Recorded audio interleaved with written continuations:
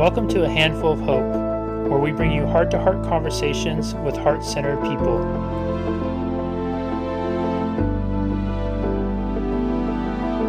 Hello, everybody, and welcome to another edition of A Handful of Hope. I am so happy and grateful to have Leslie Barber with us here today, who founded Grief Warrior after experiencing firsthand the overwhelming intensity of grief and the discomfort that our culture has with death and grieving. On June 21st, 2015, her husband Steve died. That day, the summer solstice, the longest day of the year, became the worst day of her life. Grief Warrior was founded to bring recognition, respect, and reconnection to the grieving through organizational trainings and workshops, individual and group coaching, digital courses, and heartfelt sympathy gifts for grievers. Her LinkedIn Learning course, Supporting a Grieving Employee, a Manager's Guide, was first of its kind. Leslie spent the last 2 decades running her own business and supporting other entrepreneurs with theirs at Intuit QuickBooks. She has written for Entrepreneur.com and Small Biz Daily, is a trained coach by the world-renowned Coactive Training Institute, and has an MBA from the Kellogg School of Management. Leslie, welcome, and thank you so very much for being here. Thanks, Jesse. Thrilled to be here. You know, this is so random, but I find it so fascinating when somebody gives a date, how quickly it can prompt us to consider something that we hadn't considered before. And you were sharing with me before we got on about how June is a rough month for you because there's the anniversary of your husband's death, but it's also his birthday month. And just as you were, as I was reading yours, I all of a sudden realized that I shared that with you, and that I had my friend took his life on June 15th. I had another friend that actually passed away, and I think he passed away on the 20th or the 21st. And there was a couple other things in there too. And it's just, you know, I find it so incredibly fascinating, the human condition, right? How we can have these moments in our lives that you're here, I'm here, and somebody else is over here. And you can be going through this traumatic loss. And for somebody else over here, the worst thing that happens to them that day is, you know, they're 5 minutes late to work because they took a wrong turn. And that seems so big in that moment. Oh, definitely. It's these death anniversaries, or these anniversaries where we're remembering something traumatic that's happened to us. They stay with us, right? They stick with us. And you're right. The rest of the world keeps turning when ours has maybe stopped. When you were talking, it brought up this story that is so touching to me, that my husband, you know, he died at 3:45 in the morning on June 21st, which actually also happened to be Father's Day that year. And our daughter was 6 at the time. And she woke up that next morning and she said to me, "Mommy, I had this nightmare that Daddy died." And I said, "Oh, honey, he did die. And you were there, and you told him you loved him, and you went back to sleep afterwards." And she immediately burst into tears, and she ran over to her little art desk and she started writing something on pieces of paper, and went outside and was throwing these pieces of paper on our neighbors' lawns. And when we gathered one, it said, "My daddy died," and it gave our address.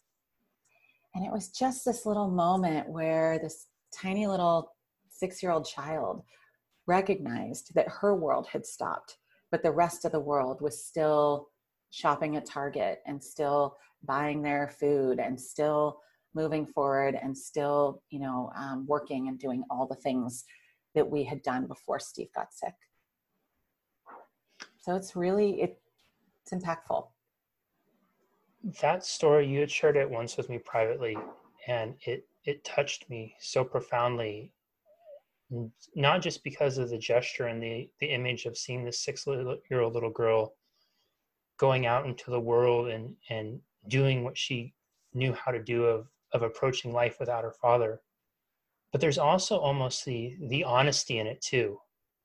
I feel like there's, you know, for many of us, one of the challenges with grief, and I'll let you get into this more because I know this is such a huge part of your work now, is that we feel this need to depress that grief.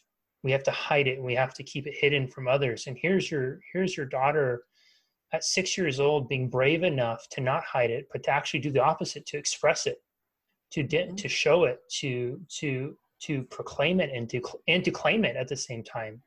Right. And it's so incredible. And it's like, where do we lose that? Right. Where do we lose that? I don't know. Is it courage? Is it bravery? Is it just an authenticity, like a true connection to ourself of your daughter has at 6 to then when we grow up and we become big kids or adults, and we all of a sudden think that we're not supposed to do that, that we're actually supposed to depress it and hold it back and not tell people and bear these burdens in silence.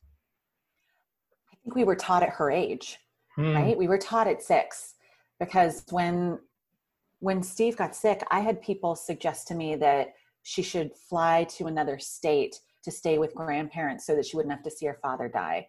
I had people, right? I mean, and I was like, no way. I mean, I can pay a therapist to navigate her memories. I can't pay a therapist to create them. That will not happen in our family. I had people who said to me after Steve died, you know, you should really stop crying because you're going to make your daughter sad. Really? I don't think I'm the one making her sad. I think the fact that her dad died is what makes her sad, right? Oftentimes, I know when I was young and my hamster died, you know, I was given another hamster and told, don't cry over the first hamster. Now you've got another one. That wasn't the same hamster, right? As children, we are told replace. If we move to a new area as a child, we're told to find new friends. I even did that with my own daughter, not on purpose, but I moved her to Portland a year after her dad died and was like, okay, new life. No, we need to grieve the life we are leaving and recognize the pain in that. And the two can coexist. After after Steve died, about 2 weeks later, the movie Inside Out came out. And I must have taken Emily a dozen times. And she kept saying, Mommy, why are we going the same movie over and over again? And I was like, you can get some popcorn. Everything will be fine. And the reason I did that, Jesse, was because it taught us that joy and sadness can coexist. Yes. And I didn't believe it. I didn't believe it. It took me years to believe it because I thought, I can't be this heartbroken. I can't be this much in despair, this angry, this anxious, this fearful, and still find joy. How is that possible? And yet little kids, that's exactly what they do. They go from joy to sadness, joy to sadness. The very day Steve died, Emily was out playing with her friends, and then she was coming and sobbing, and then she was out playing, and then she was coming and screaming, and then she was out playing. They know we beat it out, you know, not actually, but we remove it from them. We force them to suppress it because we think we're doing the right thing. These are well-intentioned actions that we take as parents. And yet ultimately what we really need to be doing is running toward their pain, running toward the tears, providing the padded room to scream and yell. You know, I bought her a grumpy cat stuffed animal that she could throw at the wall when she needed to. I mean, we raged. Sometimes I thought our neighbors were going to call the police. We raged so loud. But now at 12, she can tell me when she's angry. She can tell me when she's sad. She can feel those feelings. And that's all I've ever wanted for her. Do you see, I'm curious, Leslie, do you see that? I don't know if it's a maturity or if it's an evolution in self-awareness with your daughter compared to other 12-year-olds and her ability to process, to articulate what she's feeling, to express it in ways that maybe other kids might not have a maturity or self-awareness to? I do. And I think there are a number of reasons why. We completely normalized therapists and counselors and coaches in our house. So we normalized that so much that when we moved to Portland, I got a call from another parent who said, can you please ask your daughter to stop asking my child who her therapist is? Because my kid was 9 and so comfortable. Well, who's your therapist? It was like, well, who's your babysitter? You know, it was just like another person. Who's your mom? Who's your dad? And the other parent was like, I'm not comfortable with your child asking that. And I said, well, I'm sorry. This is normal in our household. Your child doesn't need to answer. She can tell her to buzz off. But no, I'm not going to ask her to stop asking. because in our house, emotions and reflecting on our emotions and being with them is part of what we do. Now she's a tween. So is she doing that all the time with me? Of course not. She's age appropriate. She thinks, I don't want to tell you everything, Mom, no problem. But when it comes down to it, she knows the language. And I think it's critical at these ages that we give them agency and the ability to say, like, this makes me really mad. And Emily recently told me she's really mad at me for moving. She's mad at me that I moved her away from where her dad died. And we moved a year later. And, I can't change that. All I can do is acknowledge it and hear her and listen to her. I can't make it better. I can just acknowledge. And that's what we need to get back to doing as adults, is acknowledging. So often we think, well, if I don't look Jesse in the eye, then he'll know I'm respecting his grief. Yeah. He'll know that if I don't bring it up, that he'll just telepathically know that I'm with him. No, you have to say it. You have to look people in the eye and acknowledge it. You're not fixing it. You're not solving it. You're just acknowledging it. That's human. I'm curious, and I don't like using best and worst, so please forgive me, but for lack of better terminology, I remember when my friend Gabe took his life, and I'll never forget this. A friend of mine named Melanie, it was about, I don't think it was the next day, it was about 48 hours later or so. And she came up to me and she gave me a hug. And I remember her looking me in the eye, and I still had, we're still kind of holding each other, and she's crying, and she looks at me and she's like, I so badly want to help you right now, but I don't know what to do. And I think I appreciated her honesty so much, because I felt like everybody didn't know what to do and nobody knew. And so then what ended up happening was you had people trying to fill in the space, fill in the silence, trying to, hey, this or hey, that or something. So I guess, again, for the lack of better terminology, is there a best piece of advice or guidance or just a gesture that somebody did during that time for you that was really helpful? And I asked that because I think that so many of us, when we are faced with these traumatic losses in life, it pulls at our heartstrings and we want to help people so desperately, especially when there are people. But then we're often also can become paralyzed by that fear of, I don't want to say the wrong thing. I don't want to do the wrong thing. I don't know what to say. I don't know how to say it. I don't want to hurt them more. I don't want to add more to their plate. Those kinds of things we go through. So I'm curious, was there anything that really stood out to you as being extremely helpful that people might be able to put as a feather in their cap for when a loved one goes through something rough? Yeah. I think the first thing I would say is that we have to get out of I and get into you. So when you were just giving the example, you were like, I'm going to say the wrong thing. I'm going to do the wrong thing. I'm not going to know what to say. I'm not going to know what to do. That was all about you and your reaction to what is happening.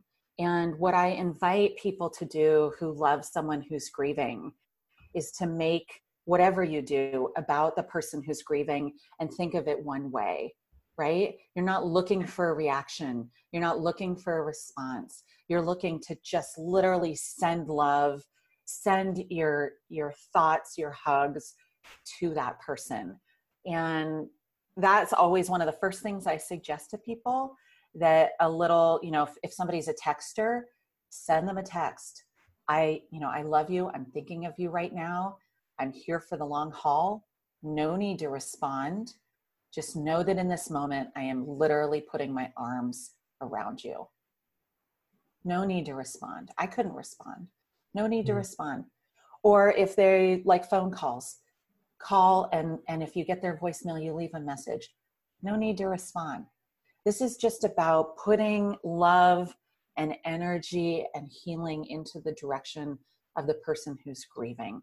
And when you do that, when you take a moment to think, what would be helpful for Jesse, right? What would be helpful for him? Well, It could be a text. It could be a call. It could be, I know that Jesse loves that green smoothie from the shop at the corner. I'm going to pick one up and I'm going to put it on his doorstep. And I'm just going to send him a text and let him know it's there. Or I'm going to go get her. At the time I was drinking vanilla lattes. I had friends who would just literally leave one on my doorstep, or my favorite bagel and cream cheese. Or I had other friends who knew I loved Oprah magazine. There were a few Oprah magazines. It was one way.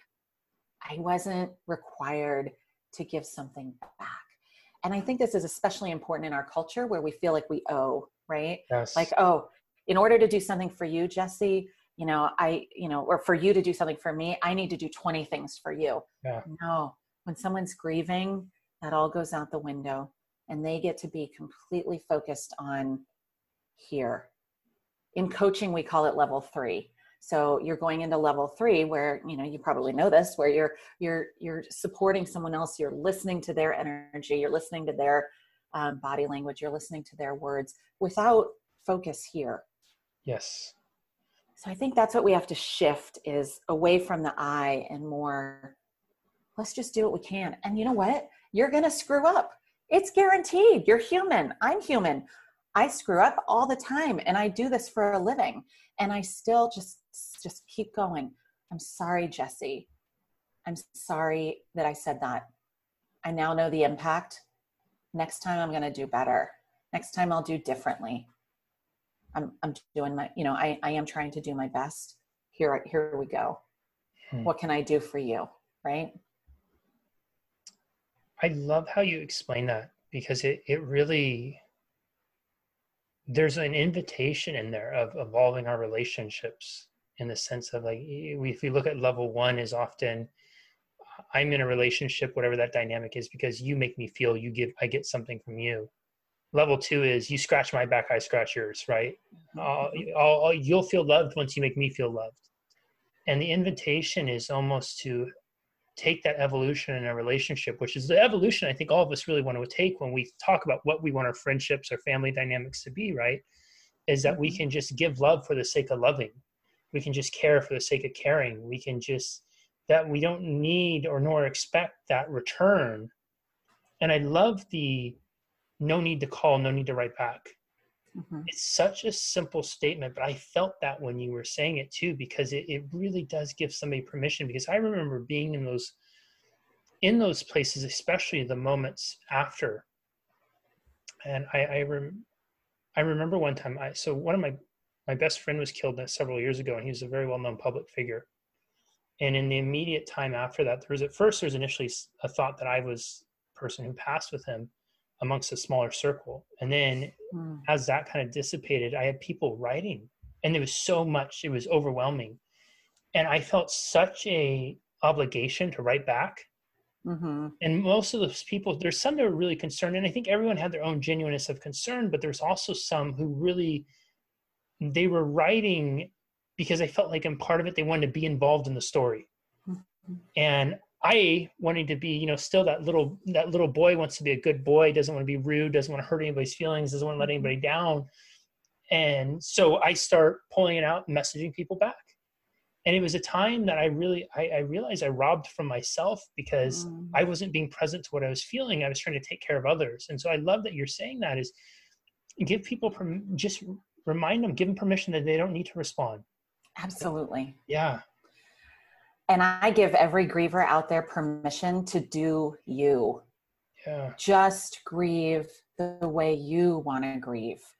And if in fact you get something out of the act of responding, okay. If you're doing it for the reason you just described of, there's that good little boy, my parents taught me that I should, do this, I want to people please, you're only going to suck energy out of an energyless time, right? A time when what we need to do in grieving is really savor all of that energy we have, because a huge part of it is going to just functioning.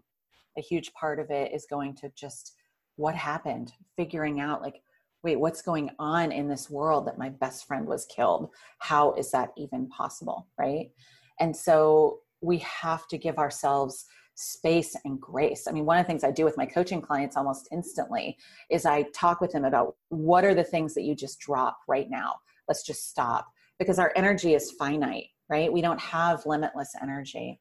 And so if we're putting too much energy into people pleasing, into taking care of people, and that's where all of this grief stuffing started, right? No, make everybody else happy around you. And by making them happy, that means don't show your uncomfortable emotions. In fact, we should be doing the opposite, right? We should be talking to our kids about these uncomfortable emotions and talking to them about things that are going on. I remember when I first took Emily to the Dougie Center, which is a local center for grieving children and families here in Portland. Bless you. When I first took her to the Dougie Center, the very first day after the interactions with the other kids, she said to me, "Mommy, do you plan on jumping off of the St. John's Bridge?" And I said, "I do not plan on doing that." And she said, "Do you plan on abandoning me?" And I said, "Nope, you're stuck with me. I'll probably go to college with you." And she was like, "No." Then I called her therapist immediately and was like, "Is this a good idea? Should I be putting her in a place where kids are talking about this?" And her therapist was so brilliant. She just said to me, "Leslie, they're talking about it. The question is whether or not they're talking about it with you, and how are you going to respond?" So by giving her that space, by giving yourself that space to just do what feels right to you in that moment, and that could be responding, or that might not be responding. And it has nothing to do with the person who's sending the note or sending the letter. It's just all that you can do is what you're doing. So I want people to really give themselves permission in grief to just do what they need to do. I feel like one of the areas that individually, societally, we really struggle with this is in the workplace. Mm-hmm. It's that wrestling match that we have to wage with ourselves of when is the right time to go back to work?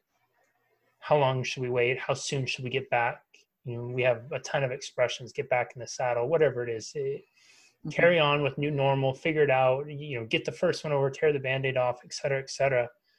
And inevitably, I feel like there's this pressure from society too to send us back into a workplace that is often ill-equipped, with people who are ill-equipped, as well-intentioned as they may be, to deal with it. And then what it does is it puts us in environments where there may be more averting eyes, where it enhances that feeling of brokenness, aloneness, despair that we're already feeling. And I know from your personal experience, Leslie, that this has really prompted the way your shift in careers to addressing some of the things in the workplace. So I'm wondering first, when we're going into the workplace, how do, and this is a big question, so I'll let you pick off whatever part of it you want to pick on. How do workplaces traditionally handle grief, and what can we start to do to change those environments to be more accommodating to it?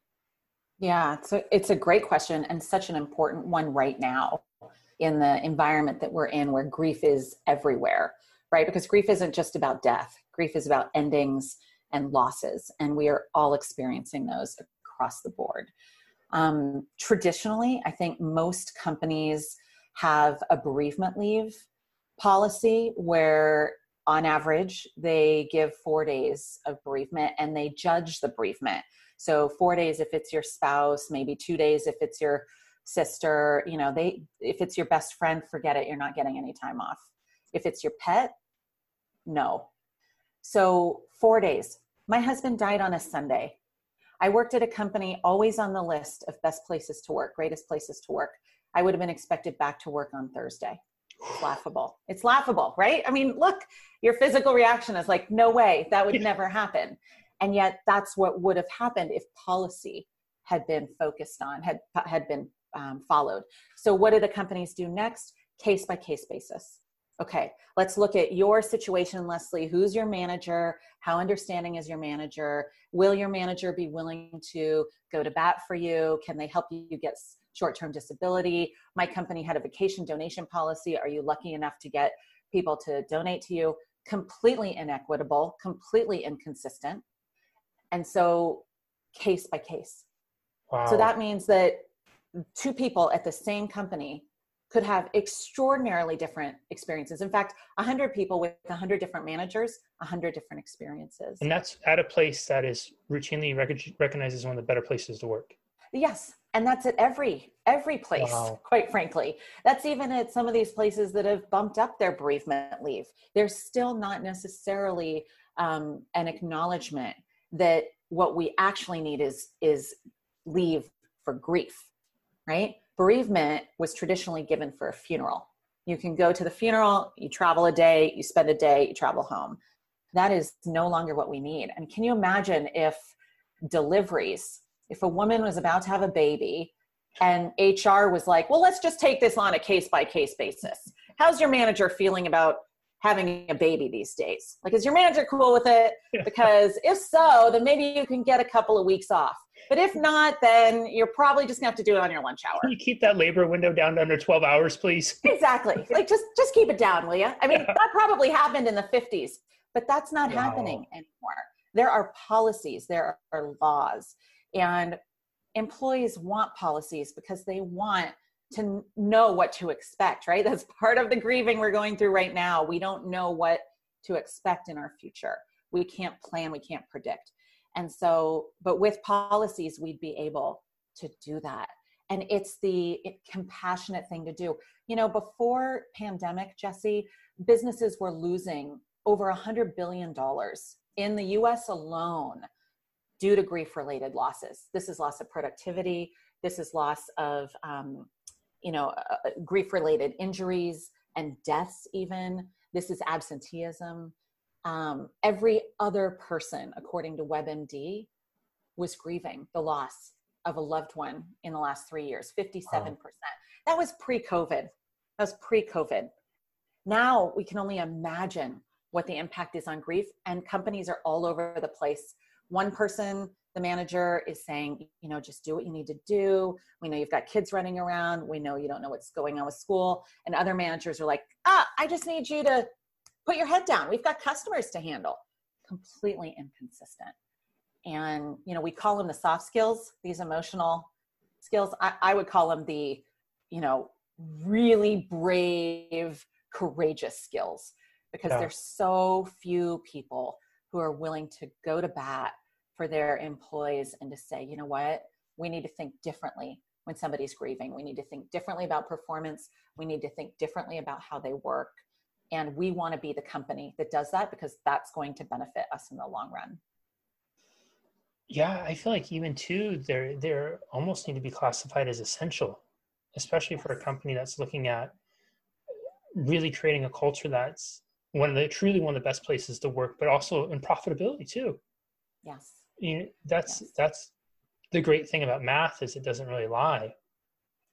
Exactly. I mean, it's binary, right? Yeah. And when you think about the trends in HR right now, which are bring your whole selves to work. We want you to belong. We want you to connect. Diversity and inclusion. We want you to be included. Unless you're grieving. Yeah. And then we kind of just want you to leave the uncomfortable stuff at the door and bring in the joyous stuff, like bring that stuff in. But the uncomfortable stuff needs to stop at the door, and you can have it back when you leave and go home. No problem. Come on. There is no way that we as humans can do that. And it is absolutely missing a huge opportunity for creativity and vulnerability and authenticity and connection. Because I know when I see it, when I do our trainings, and we do them on Zoom now, and we use the chat, and I'll ask people, tell me, we'll have a discussion about all of the different emotions of grief. And I'll say to them, tell me in the chat, what are some of the emotions that you're feeling right now? And it just explodes with anxiety, fatigue, hopelessness, frustration, anger, sadness, concern, right? Loss of confidence, loss of belonging. it explodes. And so these are all people in the same company. They're all feeling the same things. Number one emotion in America right now, according to Yale, is anxiety. We're all feeling it. And yet the idea that we would turn that off and make it taboo, how can you create connections out of that? How does that bring your whole self to work? How does that get you started on a path for healing? It doesn't. It just shoves it down and makes it darker.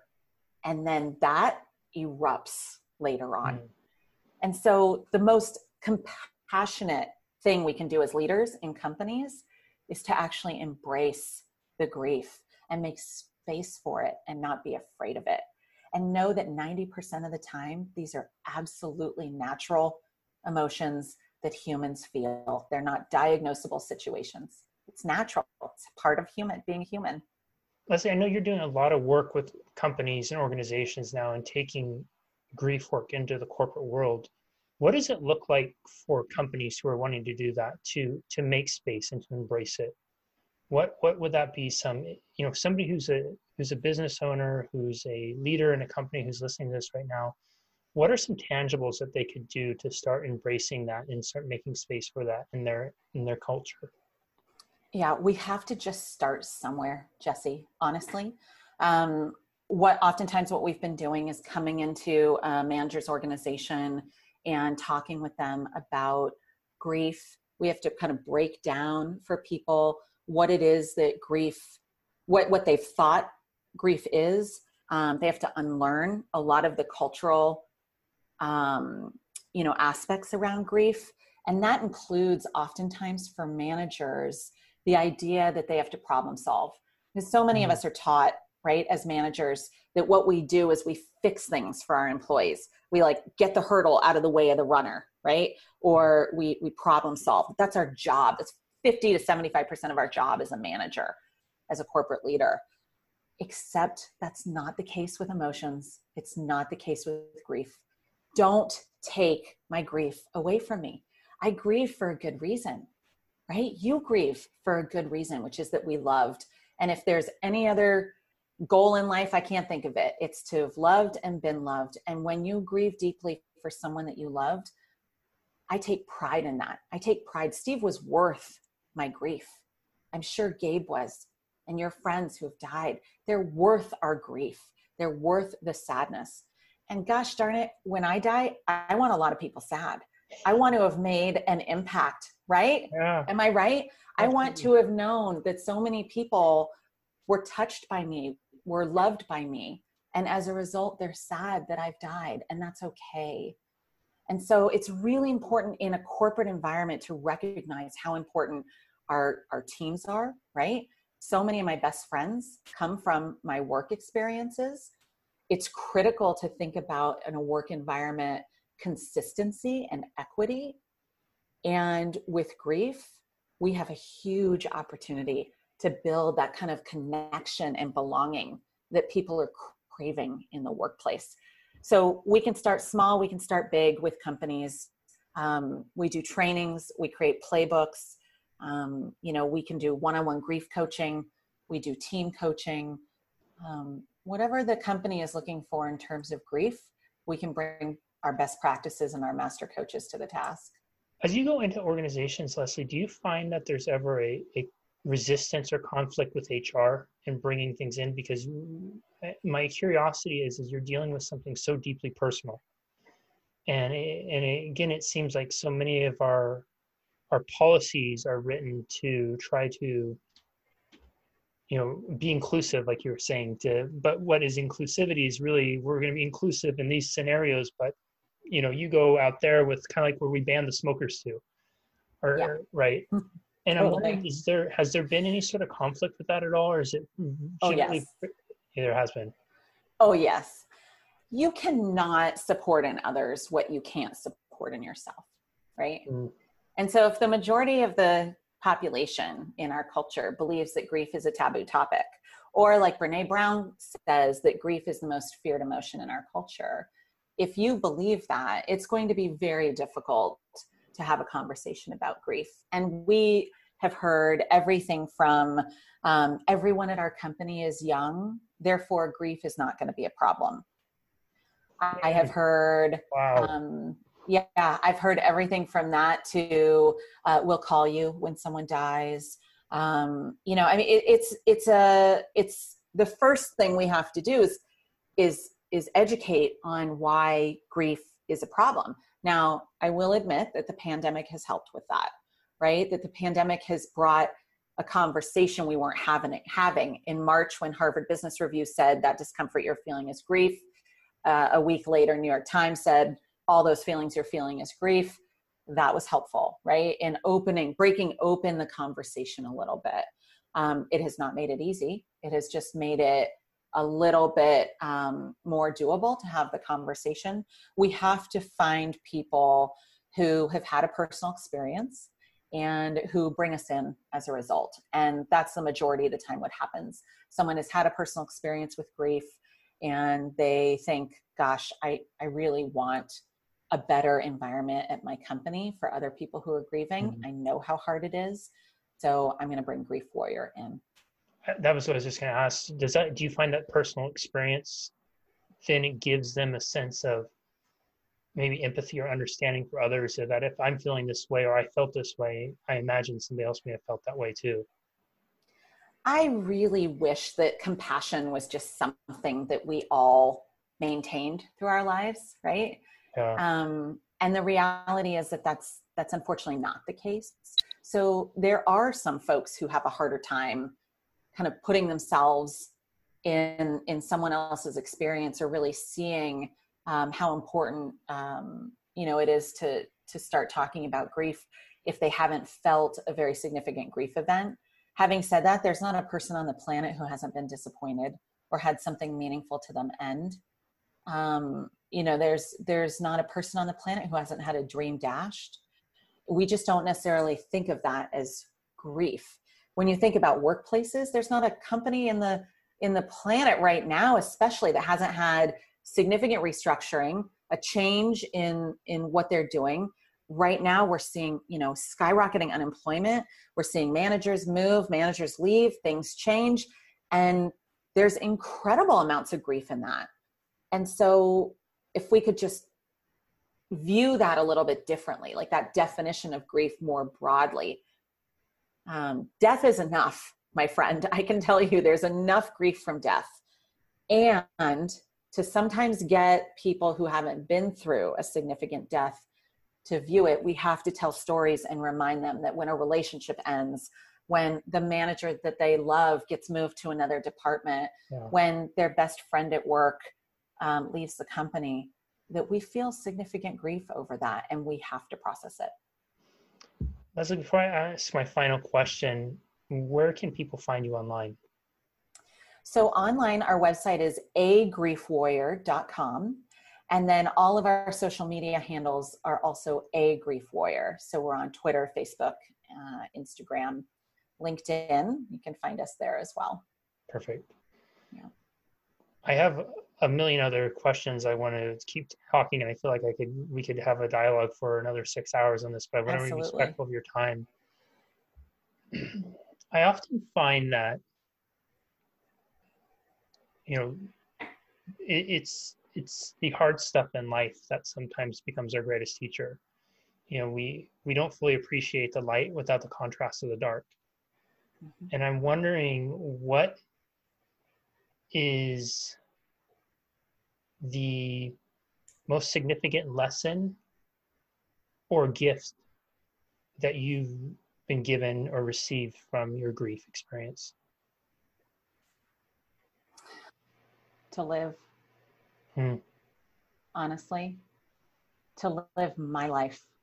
No more of the, I'm going to be a good little girl and I'm going to do what everybody else wants me to do.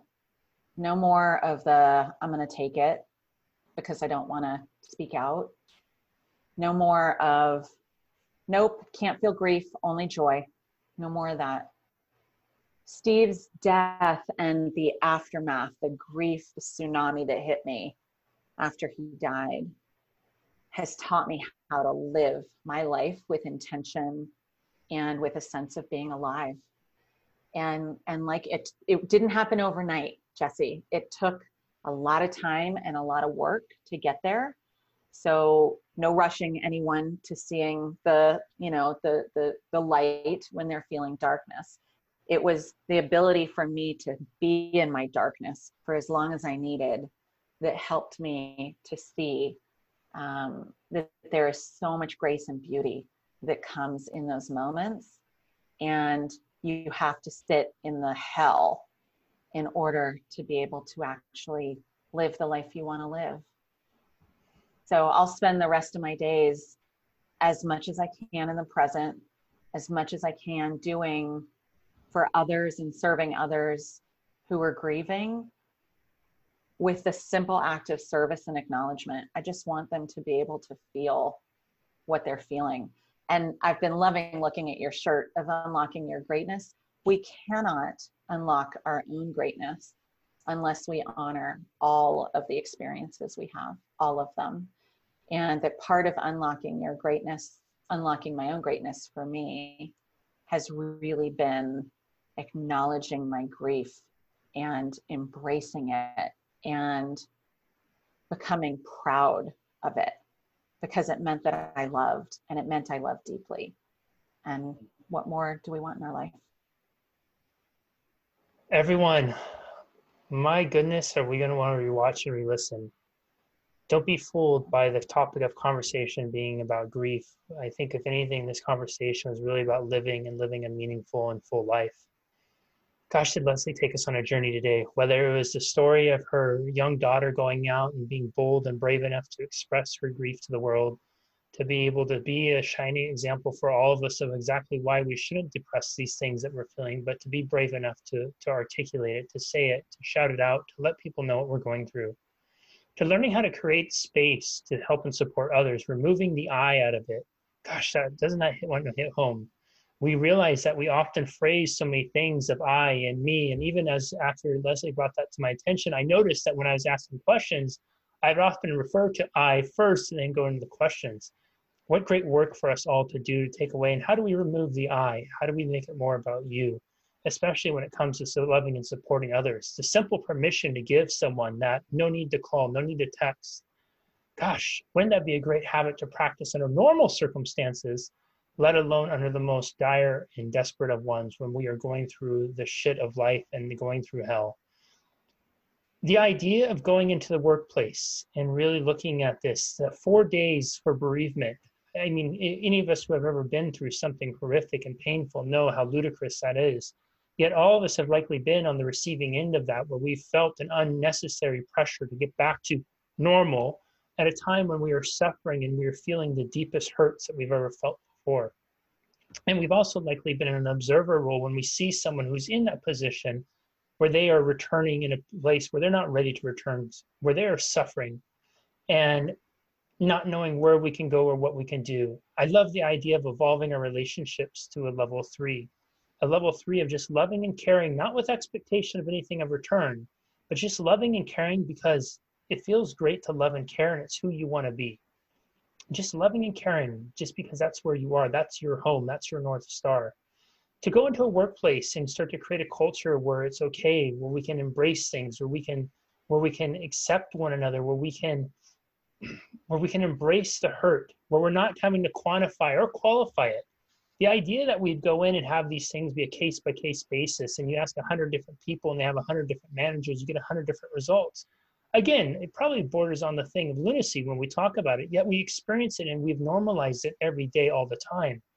That doesn't need to be the case anymore. What needs to be normalized is recognizing the deep throes of the human experience and how horribly painful this is. As Leslie so perfectly said, her husband was worth her grief. And just as the same as her husband was worth her grief, the people you've lost, whether it's in death or if it's through the end of a relationship or it's the end of identity from a change in career or whatever it is, or maybe it's something that's happening right now because of COVID, the grief that you feel is worth it and it's justified. It's not misplaced and nor is it wrong. It's absolutely authentic and real to you. And one of the things that should and absolutely needs to be normalized is how we approach these things. You know, we're human beings having a human experience. Every part of our experience is about being emotional creatures, right? To get to that place where we live a happy and fulfilled life, to truly get there, I think we have to hurt and go through the pain. and to be able to create a space where we're able to support one another through that, whether we're able to empower our employees, our team members, our culture at work to make grief not something to be afraid of. Make it not be the thing that we need to revert our eyes and pretend like, well, okay, if I'm not looking at Leslie, then she'll know that I'm not making her not okay. But instead, where we can be able to look at somebody in the eyes and make contact with them and connect deeply, and just let them know that I see them, I hear them, and I'm here for them. And that they're going to get love and supported through this, just as if they would be loved and supported through anything else going on in their life. That's, I think, not only how we heal from our losses, but that's also how we evolve as human beings and our love and support for one another. Because if we can be there for each other through the worst of times, my goodness, how much more joyous will the best of times be. Mm-hmm. Leslie, this has been such a gift.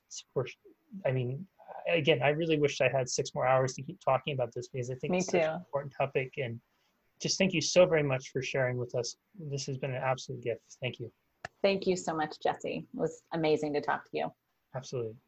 We will see you next time, everyone, on another edition of A Handful of Hope. Bye-bye. Thank you so much for listening. If you're finding value in these conversations, please rate and review on Apple, Google, Stitcher, or wherever your favorite place is to listen to